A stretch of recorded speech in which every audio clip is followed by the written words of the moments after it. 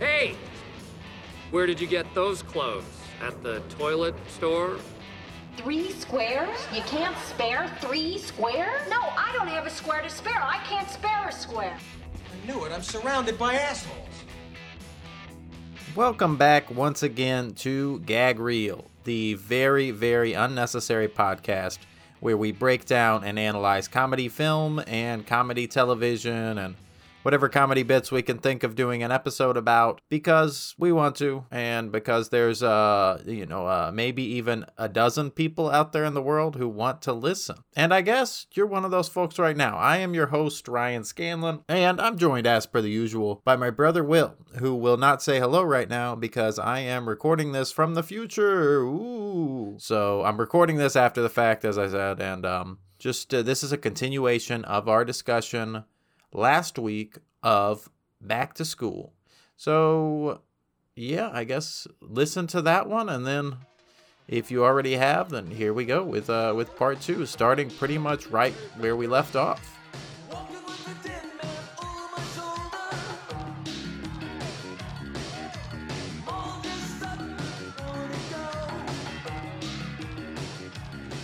love 3 girls at once.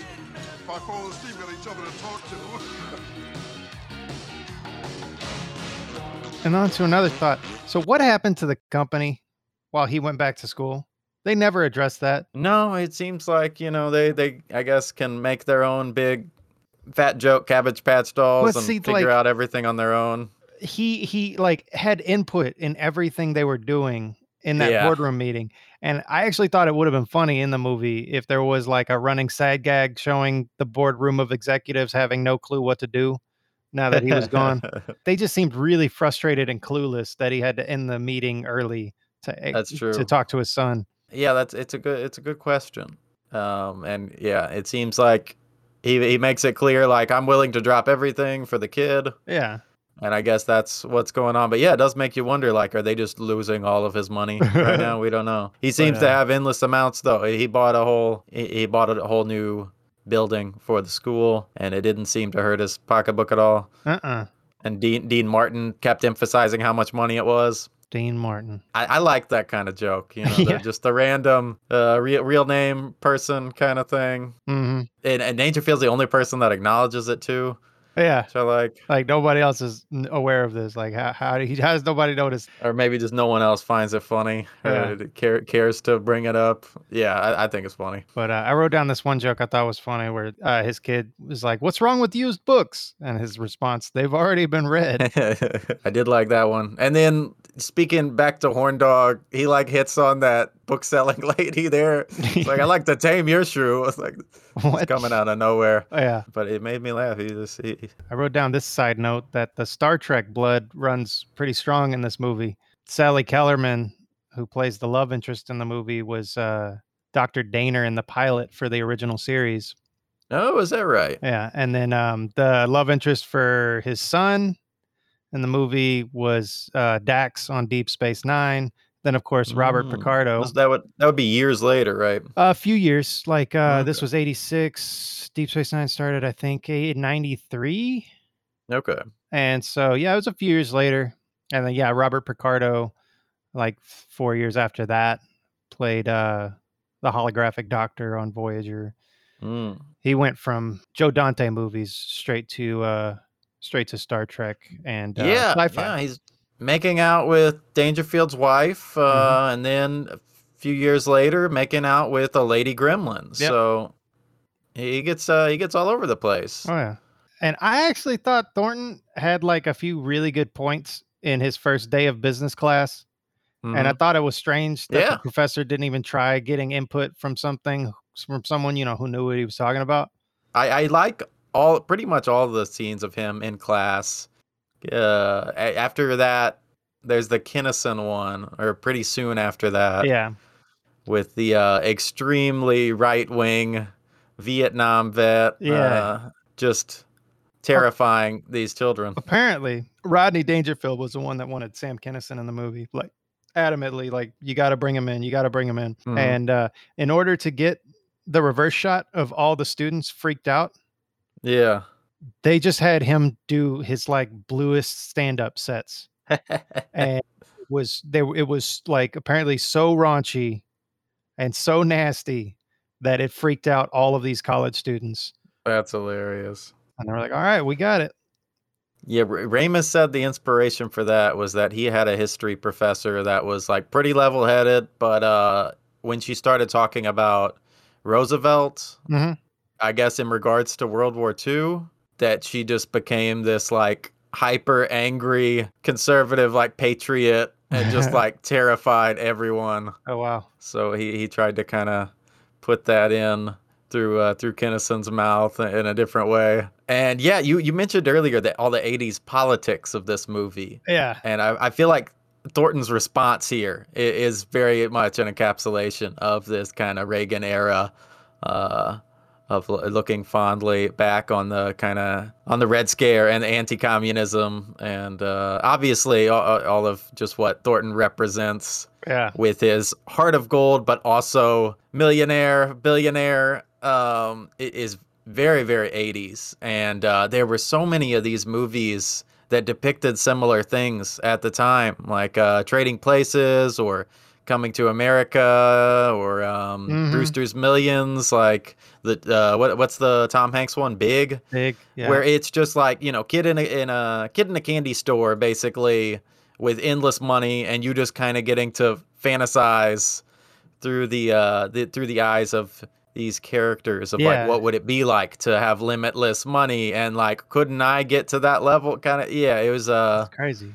Just a different time. Also, another Richard Pryor movie, The Toy. Yeah, there's so many of these that just depict these hyper luxurious lifestyles and without that much negative kind of aspects to them. They're always like, the money can be dangerous, but as long as you keep your values, you'll be able to kind of have it all. That brings me to wondering if, okay, I mean, I know the views at the time were, the Reaganomics and all that stuff, but I'm wondering if film-wise, storytelling-wise, if it all came from Willy Wonka. I could see that too. Because that was in the 70s. That was way before any of this ideology came around. Yeah. Because the 70s were just a mess. But I'm wondering, like, storytelling-wise, they're like, okay, we could tell stories like this because that was kind of the essence of Willy Wonka. Him looking for somebody who still had a poor person's value to give them everything. Yeah. But anyways. Yeah, interesting side note. Oh, yeah. And also in regards to that in this movie, I say all that, looking back with kind of different and critical eyes. But that scene where they do pan into the new dorm rooms that are newly constructed, and that's kind of the fun set for the majority of the rest of the movie. Yeah. Is pretty mesmerizing and really cool. Like, you're getting to see what they did with that dorm. Like, it's super fun. It's lavish to the ridiculous degree, but crazy amount of craftsmanship in building a set to work like that, and just how big that set was. Especially like when he's in his room with all the computers and the guys that are helping him with, I guess, his math and sciences and stuff. That are just like putting together everything. Like that room was huge. Ridiculous amount of set building in this movie. Yeah. For like a comedy. I'm wondering, okay, so I did a lot of digging to try and find any connection whatsoever to John Hughes. Because there's absolutely none. Like no person on that set had any relation to John Hughes except maybe, like wasn't Downey he was in Pretty in Pink, I'm pretty sure. And he was in wasn't he in Weird Science? It might have been no, that might be what I'm thinking of. 16 Candles. It was one of those. One of the ones. But anyways, and so I just thought it was really weird that they had a showcased scene of Twist and Shout the same year that Ferris Bueller also had a Twist and Shout. So the only thing I can think of is this song was discounted for use that year. Maybe. That's the only thing. But by the way, that cover of it was absolutely terrible. Oh, with Dangerfield singing?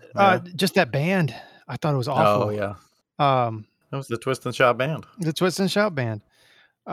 Starring there was a funny name. Yeah, not to be a little bit of a bully here. Actually, no, not to make fun of him, but just funny in a cool way. Looking at IMDb, you look at the Twist and Shout band members, only one of them has an actual picture. Yeah.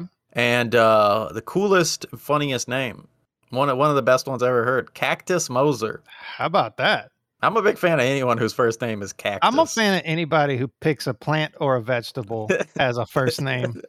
He looks kind of like a cactus. Fruits that not as cool, like you gotta think really hard to find a fruit that doesn't sound almost semi-normal. Yeah. But well, I mean, orange. Orange Johnson would be pretty wacky. But yeah, Orange Lando Jones. That's a great name. But like, yeah, just take a vegetable and then take like a generic last name. That's a great name you got there. Oh yeah, like Zucchini Johnson. Like, I mean, you could just do anything. Yeah, but yeah, Cactus. Tomato Williams. Like, I mean, it's an easy recipe. Yeah, it's a good one too. A little alliteration there. But yeah, I didn't think they were that bad. I thought it was a funny moment. He looked definitely his age there while he was singing. He was very sweaty while he was singing in the Twist and Shout band. But I thought it was amusing just for the comedy of it. Maybe I just thought it was terrible because, you're putting it up against, Ferris Bueller, where all they did was just lip sync to the actual Beatles. The John Lennon, yeah.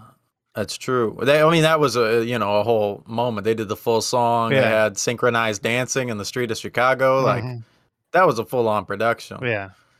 This was just Rodney Dangerfield, like maybe at the end of the day. Yeah. Just being wacky. Looking a little exhausted and, having a wacky time. But moving on to my favorite line in the movie. And it's not a one-liner, by Rodney, actually. It's a hell of a performance by a background actor when he's telling the business professor what's going on. And he says, Melon Man, throwing the greatest party of all time. The whole world is there. It's the best thing that's ever happened to me in my whole life. Oh, God. And I'm just like, what a line about a damn party, Playing up the drunk acting there. Yeah, it was a funny bit. Yeah, just very out there. Hell of a line. I mean, it did look like a heck of a party. I would have a fun time there. Yeah. He was paying off the cops even to come, Yeah, the cops were bringing the beer. That's rich people for you. I thought overall the montage of the cramming was okay, but I really liked the image of showering in his pajamas with a cup of coffee in his hand while his son is in a rain suit reading. I just thought that image was exceptionally hysterical. Yeah. No, it was a fun little montage. I think it got beat a few years later by the studying montage and Billy Madison. That was great. That had Chris Farley though, and you can't. And Gardner speaking the most intense Cajun French I've ever heard. You're not gonna beat that.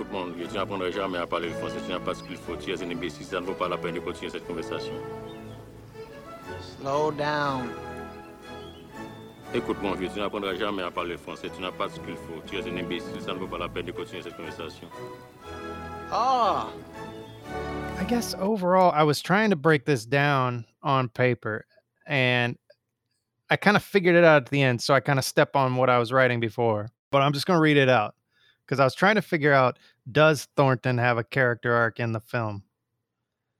And so I wrote, the plot revolves around him convincing his son to stay in school by doing it with him, only for him to cheat his way through and then pass at the last minute due to his financial clout with the dean allowing him a last minute cram section, which it becomes clear that for the most part, he barely absorbs and only passes out of luck. Minus maybe with that business math section. Yeah.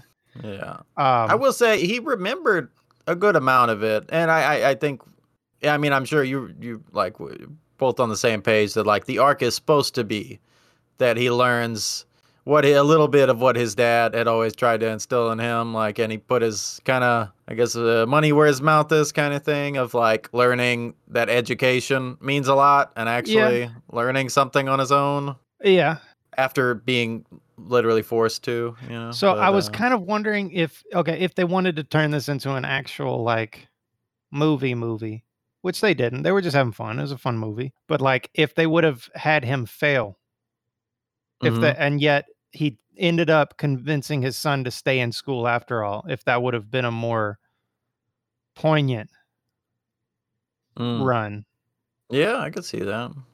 Because like there was really no stakes about him passing, other than suddenly he's in school and now he's got to pass. Yeah, that's true. Yeah. Well, I guess he wanted to go through the whole thing, so I guess if he wouldn't have passed, he would have been kicked out, kind of thing. Yeah, or just try again or something. The point of the movie isn't the arc. Yeah, I mean, So I know it'd Harold be a little Ramis silly helped out to with the dig movie, in. but it took Mhm. him till like I guess Groundhog Day to try and make a movie that wasn't just light and fun. Yeah, I was about to say even Ghostbusters, like that doesn't really have No. individual character arcs. In fact, that was why him and Bill Murray went to contention because if I remember right, Bill Murray was taking it super seriously, and Harold Ramis was like, "This is just a fun movie." Yeah, And that makes so sense. I think, or maybe it was the other way around. I don't know. No, I think that was around the time Bill Murray started taking his work super seriously. And Harold Ramis was like, "Oh, this is just fun." And so it ended up becoming a movie with an actual decent story arc and character because of the fact that they were coming to a head and Mhm. attacking each other for it. But the script is still really damn good. I've read the Yeah, script multiple times. a great movie. Yeah. Like I don't think a movie has to be beholden to characters having, true arcs, and actually overcoming something. That's like the greatest shortcut, and like it definitely something that most movies Yeah. do. I think my biggest problem with the movie overall, breaking it down like this and realizing like, I think it's just a dumb comedy, but there was Yeah. so much opportunity that it had to Yeah, lean into a sure. satire, like a really funny satire that it chose not to do. Yeah, no, it's thin. It's thin. It's excuses for bug-eyed one-liners, and they're great bug-eyed one-liners. Oh yeah. And I think that the romance between him and the teacher works. I don't really buy as much of the romance between Little Melon and or Little Thornton Terry Farrell's and character, it was just, yeah, it was weird. yes. It didn't make a whole lot of sense. It made the college honestly look feel a whole lot smaller than it was supposed to Uh-huh. be because this was the one girl that everybody wanted, I guess. Well, him and the bully, Him yeah, and it's the a little bully, triangle. and then like Downey made jokes as if like he knew exactly who she was too and stuff. It was weird. Robert Downey's character was a little, He's kind of all over the place, yeah, yeah. It's definitely very, like I said before, it's very improv-y, for better or worse, yeah. It's whatever Robert Downey was thinking would be funny in that moment, and then they got stuck with all that. Yeah, Alan Metter. But, I mean, the whole point of him was to be the wacky sidekick, and so, Yeah. I mean, it's a low bar. Yeah, Alan Metter said that he kind of regrets not giving Downey much to do. He said he doubts that people casted him for the film Chaplin based on his role in this movie. And producer Chuck Russell said that dealing with Rodney Dangerfield, Sam Kinison, and Robert Downey Jr. on one set was a bit like herding chickens. That's funny. I guess we're winding down, I think. Yeah, it sounds like, we've talked through most of the movie Let here. me I need to mention though how speaking of the bug-eyed bits, I think one of the best ones was him doing his famous triple flip dive. the triple Lindy. Yes, the triple Lindy. And yeah, the big bug eye on the land of that. That was him and the directors, one of their favorite moments when they saw the footage and saw that the stunt double had to be filmed on a different day, and so the lighting doesn't match up, and his hairpiece is coming off, and so like they both saw that footage where it was obvious that there was a stunt double and just could not stop laughing. Like, this is the dumbest thing they had ever seen, and it's perfect. That's hilarious. But I guess one way before we move on to how has it aged, just I got a few little fun facts to try and to give people a better idea of Rodney Dangerfield as a person. Because like these are all things that were in the oral history of the movie, and yet they didn't really have a place in the behind the scenes stuff because they didn't really have anything to do with the movie. They were just about Rodney Dangerfield himself. So apparently Joan Dangerfield, widow to Rodney, still keeps a Tupperware container of his sweat in her freezer to this day. How'd you get that? Well, according to her, Rodney had read that a handkerchief stained with Elvis's sweat was sold for a ton of money. And a light bulb went off in his head, and he said that he sweats more than anybody, and his sweat has to be as good as Elvis's, right? So she would follow him around with a sponge and collect it. Oh my God. And so at one point, the Grammy Museum came to her house to collect things for an exhibit honoring Rodney. And when she presented them with the sweat, they politely declined. So she just keeps it. She's trying to give out the whole Tupperware. She should just get on eBay and start filling those up with handkerchief. Do a little dab into a handkerchief. Yeah. She could probably fill up, a whole bunch of handkerchiefs. She could probably do a few hundred handkerchiefs. Yeah.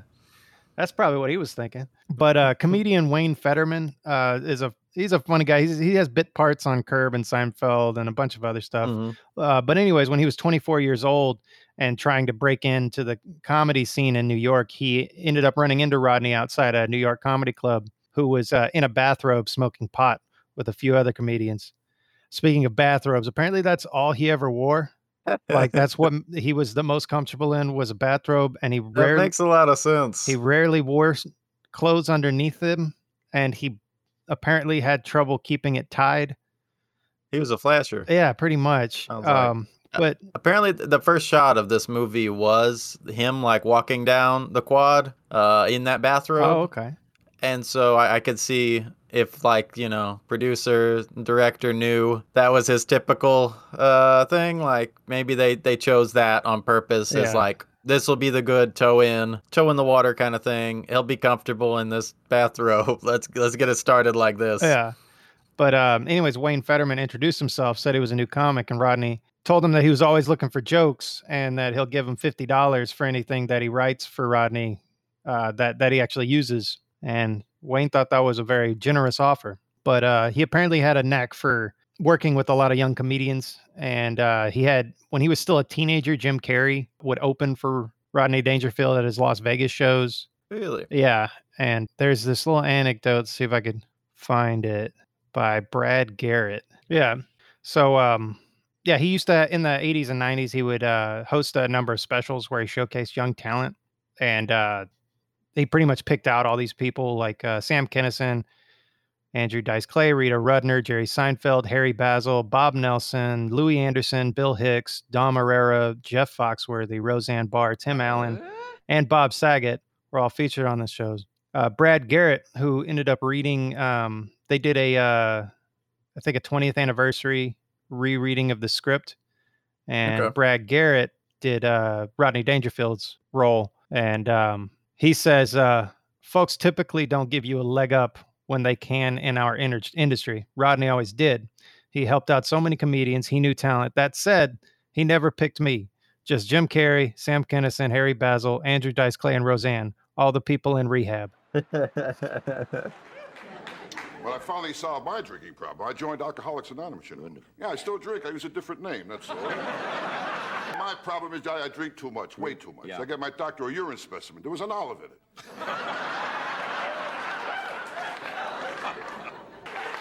And smoking, that's another one. Try to stop smoking, that's a beauty, huh? Well, with cigarettes, my wife and I, we made a deal, my wife and I. We only smoke after sex. I got the same pack now since 1975. What bothers me is my wife. She's up to 3 packs a day. All right, yeah, let's so now let's talk about, well, how do you think it's aged, Ryan? Yeah, this is like you said, this is one of the more 80s movies of 80s movies. And I think we had talked behind the scenes a while back, and this still might happen one day, about doing a trial of 80s horn dog movies. Mm-hmm. And when I was, brainstorming that, this one just immediately kind of popped into my head as like, I know this isn't as bad No, as they get. this is like the tamest And like of the horn dog. yeah, and there's not really any sequences in this of like Revenge of the Nerds or a lot of those or Animal House where it's like, let's just go creep on women Yeah. for the sake of it. That's why like I wouldn't really put it in that category per se, but it did pop into my mind because I just, you know, I think about all the nudity that's there just for the sake of it being there, you know, just for eye candy kind of sake. So that obviously, and just a lot of this kind of like, you know, Rodney Dangerfield and Don Rickles, I'd put them in similar camps of these kind of like insult one-liner stuff. And just a lot of that doesn't age super well. Yeah. Because, you know, what's socially okay to insult, it shifts with time. Yeah. And like the fat jokes here at the start of the film are really egregious, especially like with that boardroom and all the like visual gags there of them all eating dessert and they're all kind of big and making decisions. Then they, you know, they have the abandoned big Cabbage Patch doll. I forget what they called it. And I think it also like you were right when you were pointing out some of the stuff that were really funny. But I think it's one of those things where if it wasn't said by Rodney Dangerfield and it wasn't such a funny line delivery, then it would be kind of creepy. You know, like I laughed pretty hard when he pops out of the hot tub and says, "No, that's what I call marine biology."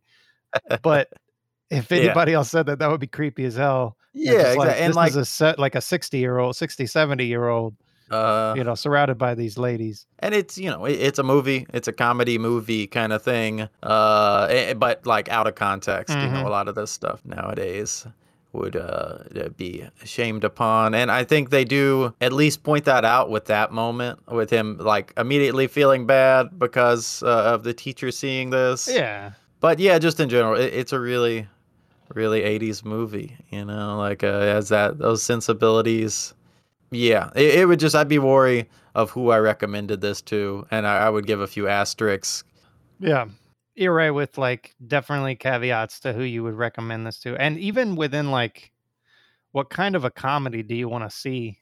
Because like there's not much slapstick. There's not much visual gags. There's a few. Yeah, sure. But mostly it's the jokey jokes, and it's really like a stand-up comedian's comedy. And yeah, if you want just straight up just jokes, check out Back to School. We always kind of say this because we're almost always watching these 70s, 80s, and 90s movies. But yeah, once again, just like the women are kind of objects in this movie. There is like an interesting arc with Thornton and Diane in that she shows him a lot of perspective that he might have not had, and she's a little bit more than just like an ogled over body. She has a lot of interesting dialogue, but yeah, she's kind of still just there, and all the like side women are kind of just there as props. Yeah, but yeah, I guess overall, when it comes to writing women, meh. People of color, meh. Yeah, there wasn't really any in here. Yeah. Once again. Thank you, Hey, 80. John Hughes again, kind of. Yeah. Another similarity there. But overall, just it's a relatively tame movie. Rodney Dangerfield helps to kind of smooth the edges of something that would have been even worse had he not been so funny in it. You say even worse, like it is, yeah. Oh, you mean like ethically kind of thing, yeah. Yeah. I got you. Yeah, I see that, yeah. Yeah, I think he has a interesting delivery, and there's just some sort of endearing quality with Dangerfield of, it just seems like play kind of when he's talking. Yeah. And so I feel like I definitely don't take a lot of the stuff he says to heart because it seems just kind of like a theatrical routine. Yeah, and honestly, like a lot of the problems that the movie has, I was complaining that it was just a light, dumb movie that had the opportunity for some like real satire and stuff. But the fact that this was just a light, dumb movie kind of helps it out in terms of the agedness. Yeah. Because if it would have been the exact same movie, but just better made, I would be a lot more scrutinizing of some of the problems that the movie has. Yeah, I think overall, like, why the things that like would keep me from recommending this aren't really it being really like rough around the edges, or like looking back, like being like, oh yeah, this is really sexist or this is really racist. I don't think it's like that egregious on any of this. Yeah. The only thing that would really keep me from recommending it is just how the style of comedy it is. And yeah, like you mentioned, it's very much like a stand-up comedies, comedians kind of movie. Yeah, with a good film score. I didn't mention that earlier. Yeah. Danny Elfman's score in this apparently became a template for other movies. Like directors would put the score from this movie into other movies while they were trying to tell other composers, like, this is the kind of score we want. That makes sense. And this combined with Pee-wee's Big Adventure really put him on the map. Yeah, that makes sense. I could see that. But I guess that's everything. I guess that puts everything to a close. Feel free to email us at gagreelpod@gmail.com. Check out our website at gagreelpod.com. We've got a Facebook at gagreelpod. We've got a Twitter at gagreelpod. And do we have anything else, Ryan? I think that's it. Yeah, just we still don't have that hotline, do we? Not yet. In the meantime, just take it easy. Next week, we'll be back with, drum roll, please. I guess it's not necessary. Drama. Liar, Liar, 1997 comedy starring Jim Carrey. We haven't done a Carrey yet. Yeah, that's true. Yeah, I'm excited. He has, I mean, I don't need to tell you, but yeah, he has such a weird, unique sense of comedy, and I'm pretty excited to try and attempt to break it down, how it works, and what he does, and yeah, it's gonna be an interesting one. Yeah, should be fun. But in the meantime, you guys keep it real, gag real. Yeah, have a good one. I tell you I'm all right now, but last week I was in rough shape. I don't get a break with nothing. I played hide and seek when I was 3. No respect, no respect. Why, they wouldn't even look for me. No respect, no respect. I was an ugly kid. I never had fun. No respect, no respect. They took me to a dog show and I won. No respect, no respect. When I was born, I brought no joy. No respect, no respect. My old man said he wanted a boy. No respect, no respect. I was an ugly kid, always alone. No respect, no respect. Halloween, I had a trick-or-treat over the phone. No respect, no respect. Friends don't call, my phone don't ring. I don't get a break with anything. What's the matter, Rodney? Ah, death, where is my sting? It's just rapping Rodney. Ain't wrapped you tight, no, no. Rapping Rodney. Get out of sight, it's just rapping Rodney. Make no mistake, poor old